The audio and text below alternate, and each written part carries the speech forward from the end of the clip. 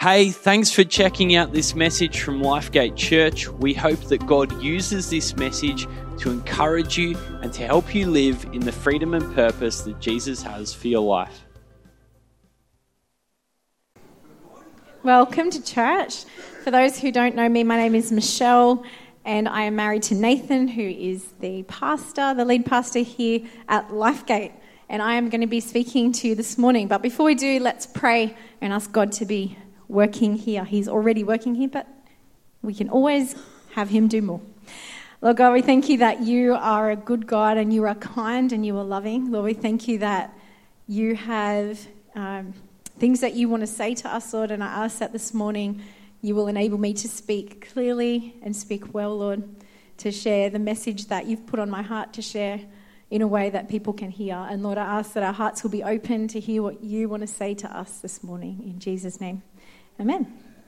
So this year, our theme is faithful. And it's around the idea of that we are living a life that is full of faith, full of trust in God, full of reliance on him, and full of surrender to him and what he wants for our lives and how he wants us to live. Today, I'm going to talk to you about how to stay faithful to God and his church after experiencing pain. So, I'm going to start by sharing a story of my own from 15 years ago. That is incorrect. From when I was 15, which was not 15 years ago. Close, but not quite. And at my church, we had a new family come along, a family of 3 girls were in the family. And they were about the same age as one of my sisters and I. And we got on really, really well with them. We got on really well. Like, we hung out all the time, we laughed together, we talked. And that went on for quite a while until one day something happened in their family and we did not respond in the way they wanted us to respond. And they got very upset with us, including their mum was also very upset with us. And they would not let it go. They would not forgive us. The pastor's wife at the church we were at saw that there was an issue, so she tried to organise a mediated session for us. We sat down together. My sister and I apologised again to them for hurting them, and they would not forgive. They would not let it go. And they ended up obviously not being friends with us anymore, and eventually left that church we were at as well. Now, that was my first real experience of pain, I think, at church, and being hurt by people who had been my friends and I expected to treat me better, I suppose. As a pastor's wife, I've also had the experience of seeing pain and hurt and experiencing that for myself in the church. I've seen people get upset with Nathan, my husband, about decisions that he's made, and as a result, they have stopped talking to him or stopped coming to church. And in the process, people that I had considered my friend have also then, therefore, stopped talking to me as well, which has been quite hurtful. Now, I'm not sharing these stories today in order to bag out the church. That is not my desire, and it's not what I want you to hear, because I do love the church. It's been somewhere I've gone my entire life. It's been a safe place for me for a really long time, a place where I've been able to let go of past hurts and baggage, a place where I've been safe enough to step out and see what God has placed in me that I can share with others and how I can serve him. And a place where, I've found family as well.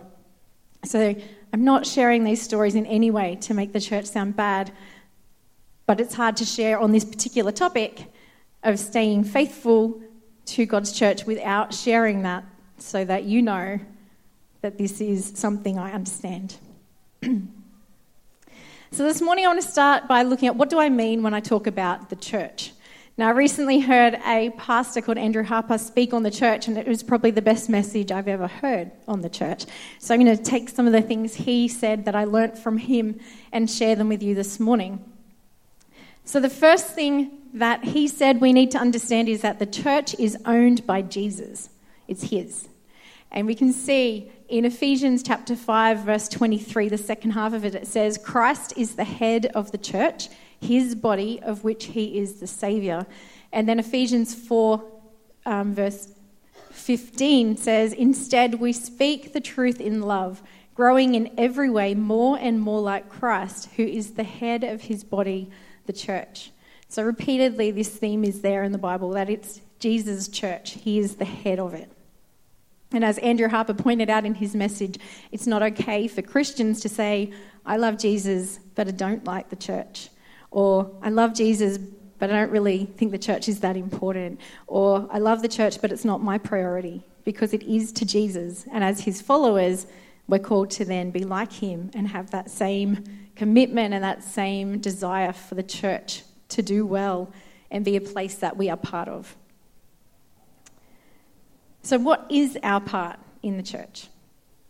Well, it says in Ephesians chapter 4, verse 16, that he makes the whole body fit together perfectly. So the whole church, all the Christians in the church, fit together perfectly as each part does its own special work.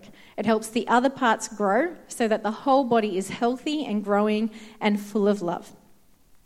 So if we have a look up here, it says that he makes the whole body fit together perfectly. Jesus' desire for the church, for Christians everywhere, is that we are united, that we are fitting together perfectly. And then it says that each part does its special work. Every person who is part of the church has a special job to do, a special part to play. Everyone, not just some people. It's not saved up for some, but for everybody. And why does he do that? Because he wants the whole body to be healthy, growing, and full of love. As we do our part, this is what we see happen. We see the church be healthy and growing, and other people will then see the church and hear about the church, people who don't know Jesus, and they will want to know more about this amazing place where it's growing and healthy and full of love. That's Jesus' desire for us in the church.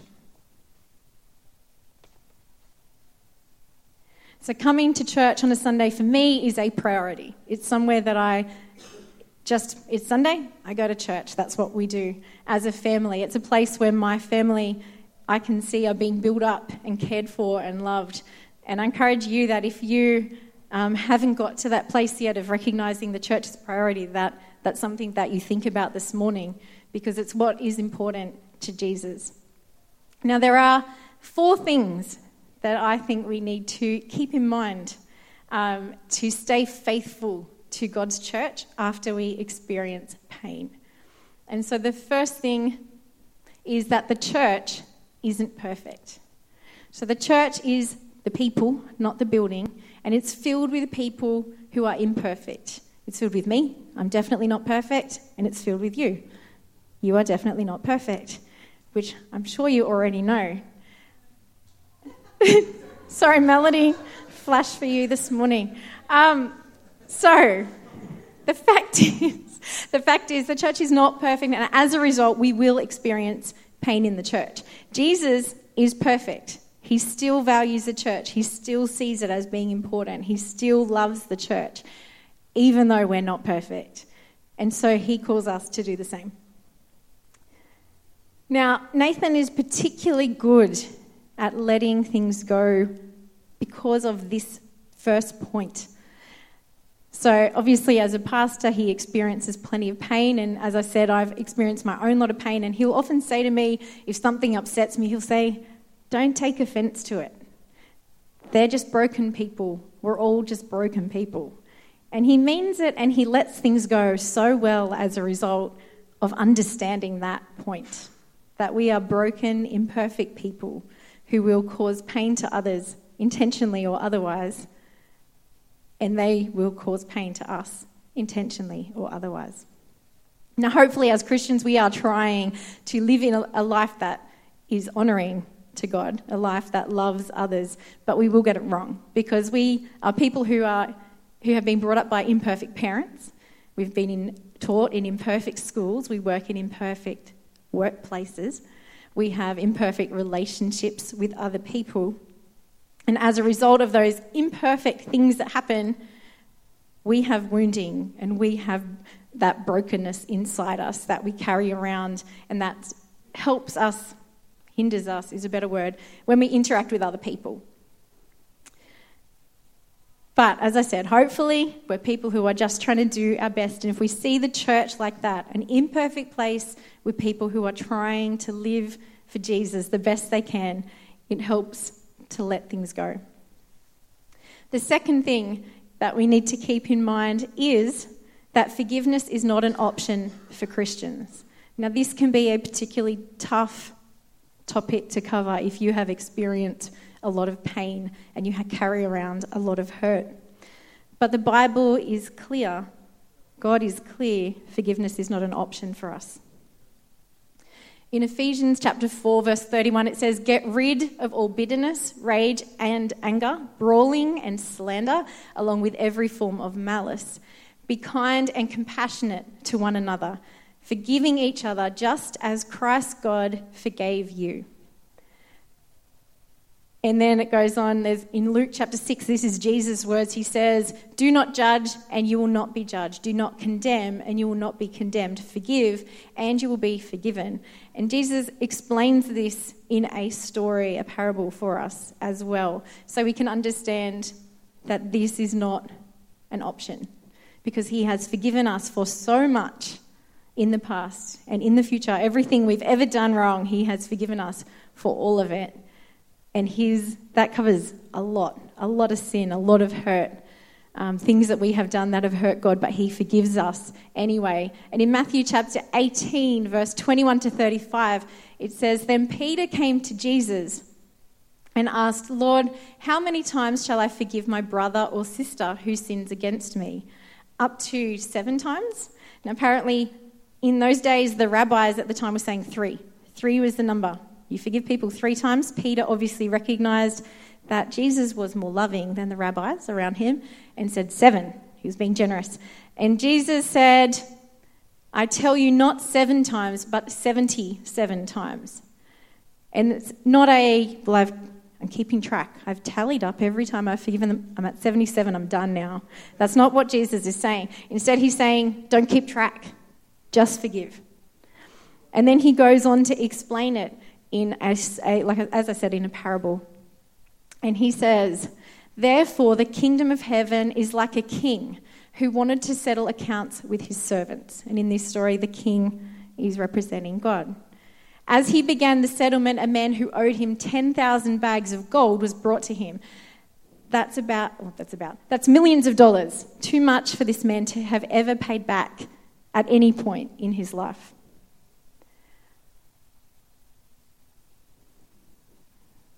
Since he was not able to pay, the master ordered that he and his wife and his children and all that he had be sold to repay the debt, which was what they were allowed to do in those days. At this time, the servant fell on his knees before him. "Be patient with me," he begged, "and I will pay back everything." The servant's master took pity on him, cancelled the debt, and let him go. As I said, he could never have paid that debt. But the king let it go. But when the servant went out, he found one of his fellow servants who owed him a few hundred coins. So it was just a few dollars. He grabbed him and began to choke him. "Pay back what you owe me," he demanded. His fellow servant fell to his knees and begged him, "Be patient with me and I will pay it back." The same words he had just said. But he refused. Instead, he went off and had the man thrown into prison until he could pay the debt. When the other servants saw what had happened, they were outraged and went and told their master everything that had happened. Then the master called the servant in. "You wicked servant," he said, "I cancelled all that debt of yours because you begged me to. Shouldn't you have had mercy on your fellow servant just as I had on you?"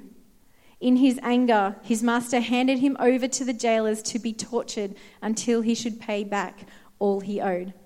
And then Jesus said, "This is how my heavenly Father will treat each of you unless you forgive your brother or sister from your heart." It's a big call.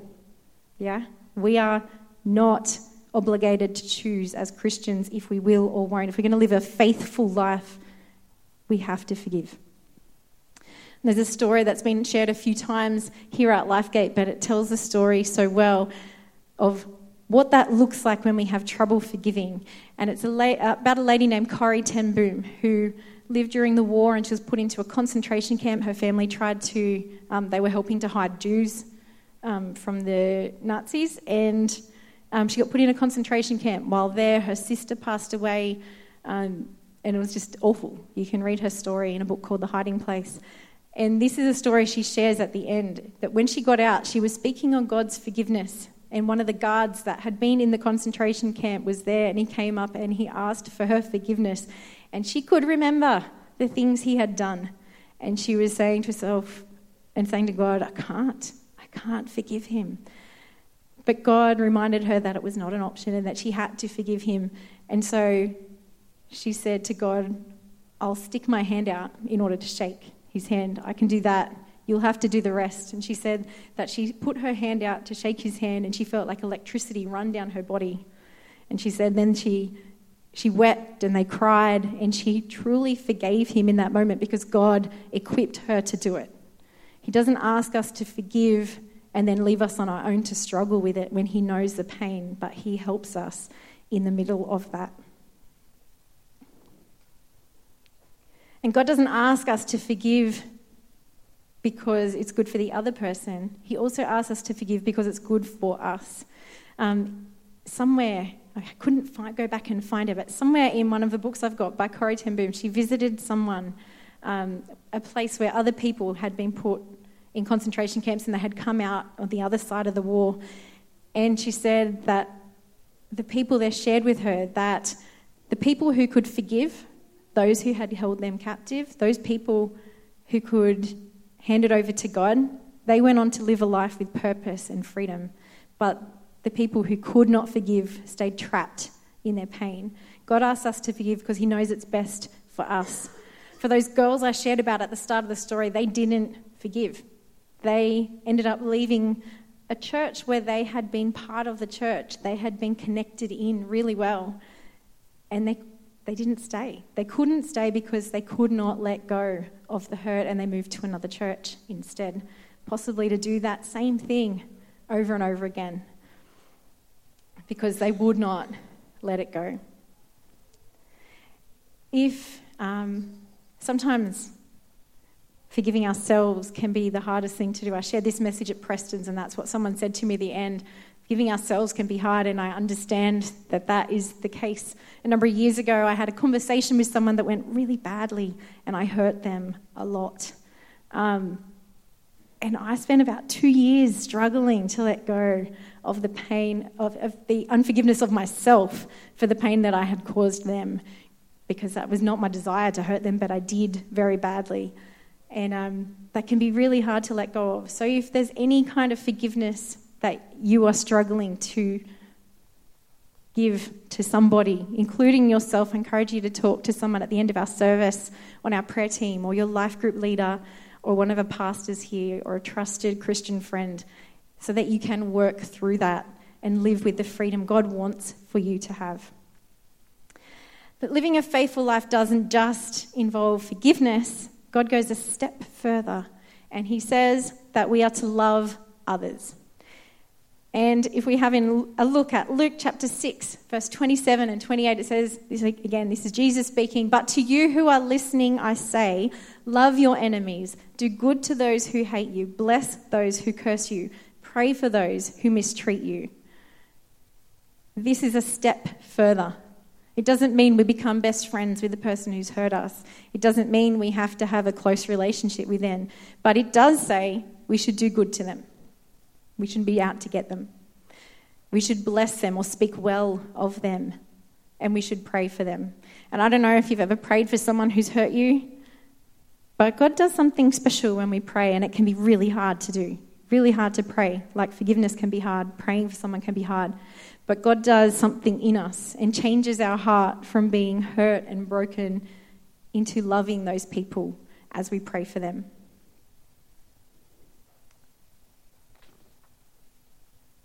the next thing we need to keep in mind, it's our last point this morning, is that God is the one who heals our pain. Often we can forgive somebody, but the pain lasts longer. We can pray and we can forgive them over and over again. We can say, I forgive them to their face or anything like that, but the pain can sometimes stay. And it's in the Bible, it tells us that it's God who heals our hurt. So in Psalm 147, verse 3, it says, He heals the brokenhearted and binds up their wounds.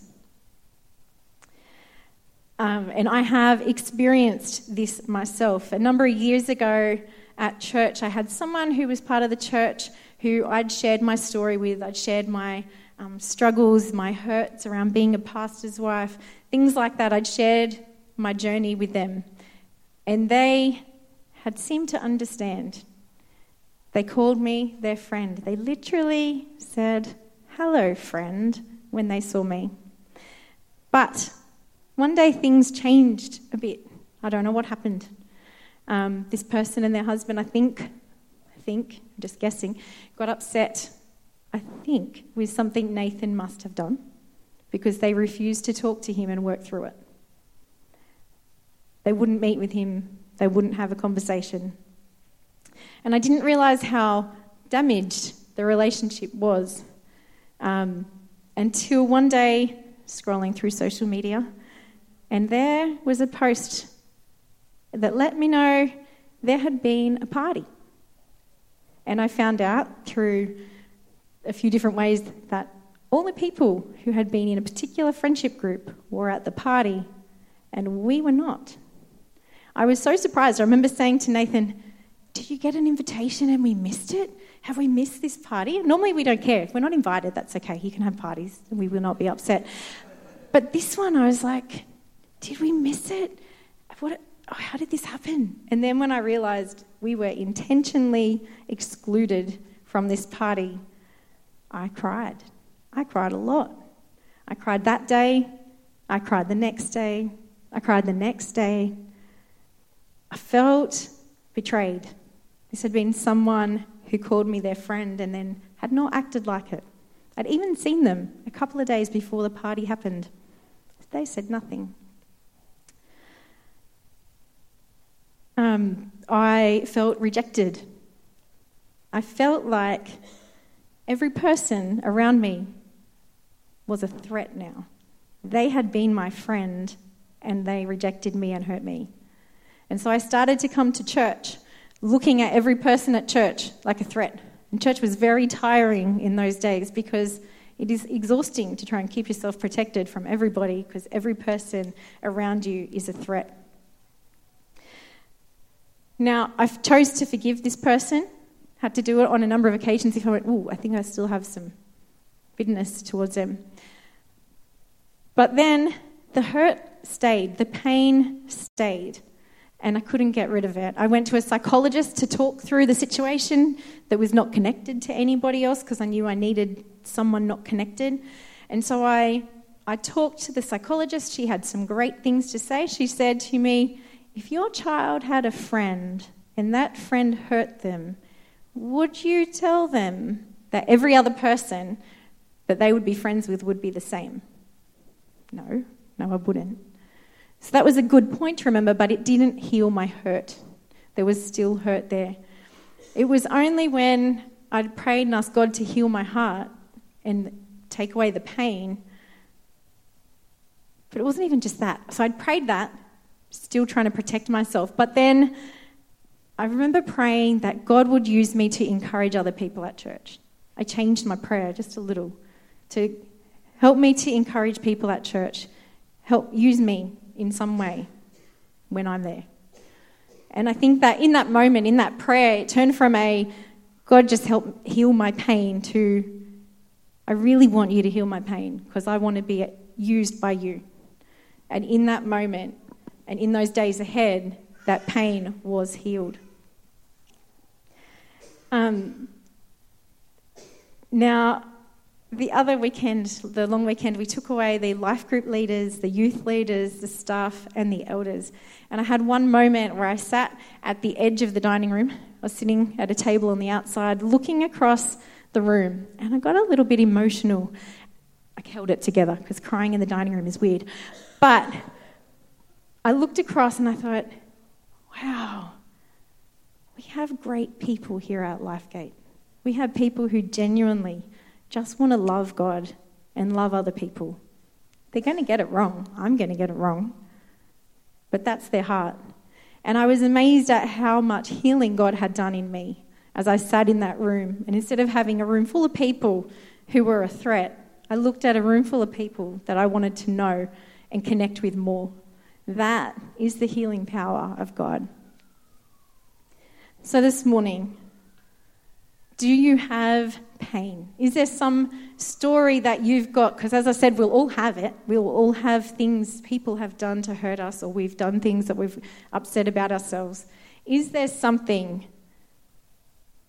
out of these 4 things this morning that you can take away and say, I need to do one of those? Is it to recognize that the church isn't perfect and perhaps you've held it in a way that it needs to be? Or perhaps it's that there's someone you haven't forgiven, but you realize to live a life that is faithful to God, forgiveness is not an option. Or perhaps it's speaking well of someone who's hurt you, or praying for them and loving them. Or perhaps it's saying, God, I have pain that I can't heal. Nothing else is working. I need you to take it. Which one of those things this morning do you need to take and hold on to? And I'm going to invite the worship team up. We're going to worship God. And we're going to sing King of My Heart. I love this song. It speaks about having God as the place that we run to. When we have experienced pain and hurt, He's the one that we need to go to. He's the King of our heart, the one who brings healing and freedom. Let's worship Him. Thanks so much for checking out this message. Lifegate Church has people meeting in person and online in many different locations, and we'd love to help you get connected. My name's Andrew, and I lead our online team here at Lifegate Church, and it's our job to do exactly that. We'd love to help you find community, get support and prayer, and take your next step. So why don't you connect with us and take your next step at lifegate.org.au and click the next step button.